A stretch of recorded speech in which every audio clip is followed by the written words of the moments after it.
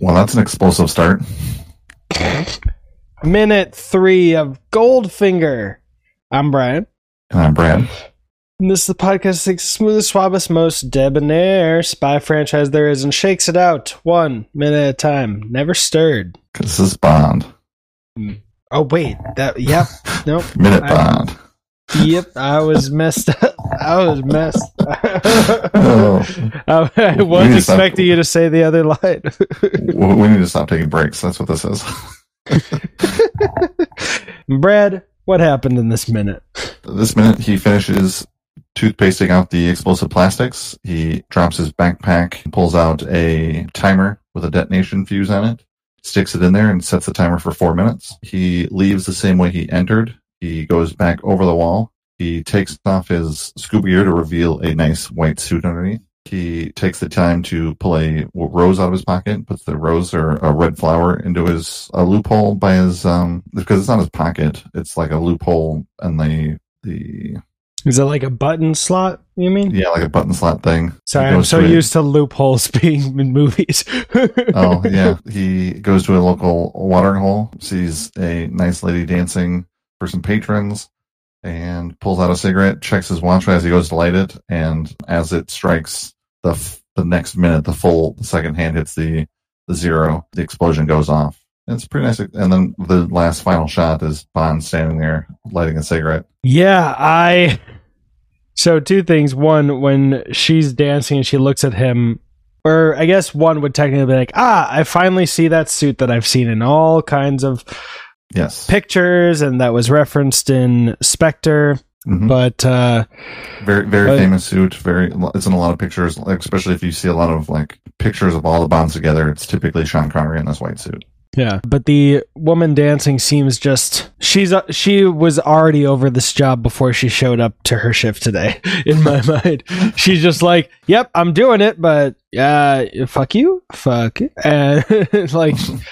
I don't know what she's thinking when she's looking at Bond. Clearly, it's supposed to be impactful, but I also laughed for a second because I understand that this was not the intention, but when I first saw him hold the lighter up to the Rolex, I'm like, you couldn't see the time? I thought based on the positioning, it was like, what time is it? Click! I'm like, that's a well-lit room. Sorry. I don't know if anyone heard, but my watch told me at the time. And I like screaming when my watch randomly talks to me. And this one, I guess it would be possible, but considering that they rotoscoped actually near the end of the minute, this moment, do you think it was rotoscoped around, or is that like a matte painting like they do with old movies like Indiana Jones, or I think Star Wars did it a little bit? Yeah, it's probably the painting. I mean, I don't think it's not a real explosion. 2, I don't think it's because of how good the edges look. I don't think it's like green screened at that time, or reprojected because of how good the edges look. I would say it's probably just a painting. Nice. All right, what do you predict for the night? I'm just kidding. Let's see. I predict that we're going to start the movie here really quick. See, there's also a sign in the background when he's lighting his cigarette, or I guess right before he does, that says bodega. Yeah. So yeah, there's bodegas and stuff in big cities. I mean, it's just kind of the Spanish word, I think, for like shop. Like, yeah. I don't think it's necessarily means bar, but my Spanish is pretty rough. I was going to say, I love when I'm on a road trip and it's such a small town that literally stores are just named what they are, like hardware store. It's shoemaker. But I mean, really, I forget the last time I went on a road trip because it's been a decade since we were allowed to be in public. But Brian's grocery store. Not even that, yeah. But I'm probably taking pictures of it. Tito's Market. Mm-hmm. Yeah, it would just be Market. No, went over your head.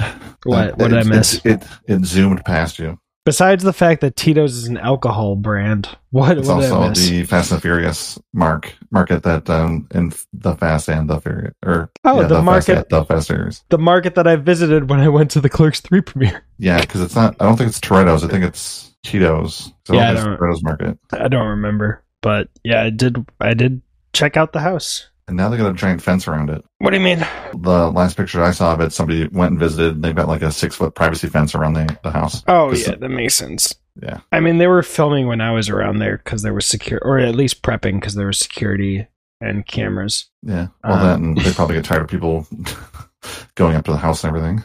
But oh, yeah. I mean, whoever owns it put it on Google where it censors it, which I don't get. Like, that's everybody knows where it's at. I mean, it's not that big of a deal. Yeah, they know what it looks like. But there was like actual, you could just tell it was a film crew or whatever. But I wonder what the purpose is of him hanging out. I'm sure we'll find out, but I would have expected him to just get out of there. Hightail out, get out and not be around for the explosion. Yeah. I mean, if it was anywhere else, I could, with the explosion coming, I could see the desire to blend in. However, a white man with a whiter suit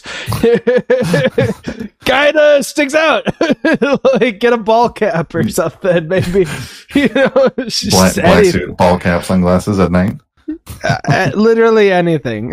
Anything other than going into the loudest, most well-lit room with a freaking Rolex and a white-ass suit saying, "Yes, I wasn't here right before 2 minutes ago." Yeah. Who could He's got a ball cap, sunglasses, and a fake mustache. The fake mustache is actually put on upside down. Yep, exactly. My name is Brad. My name is Brian. And that was money. Every penny of it.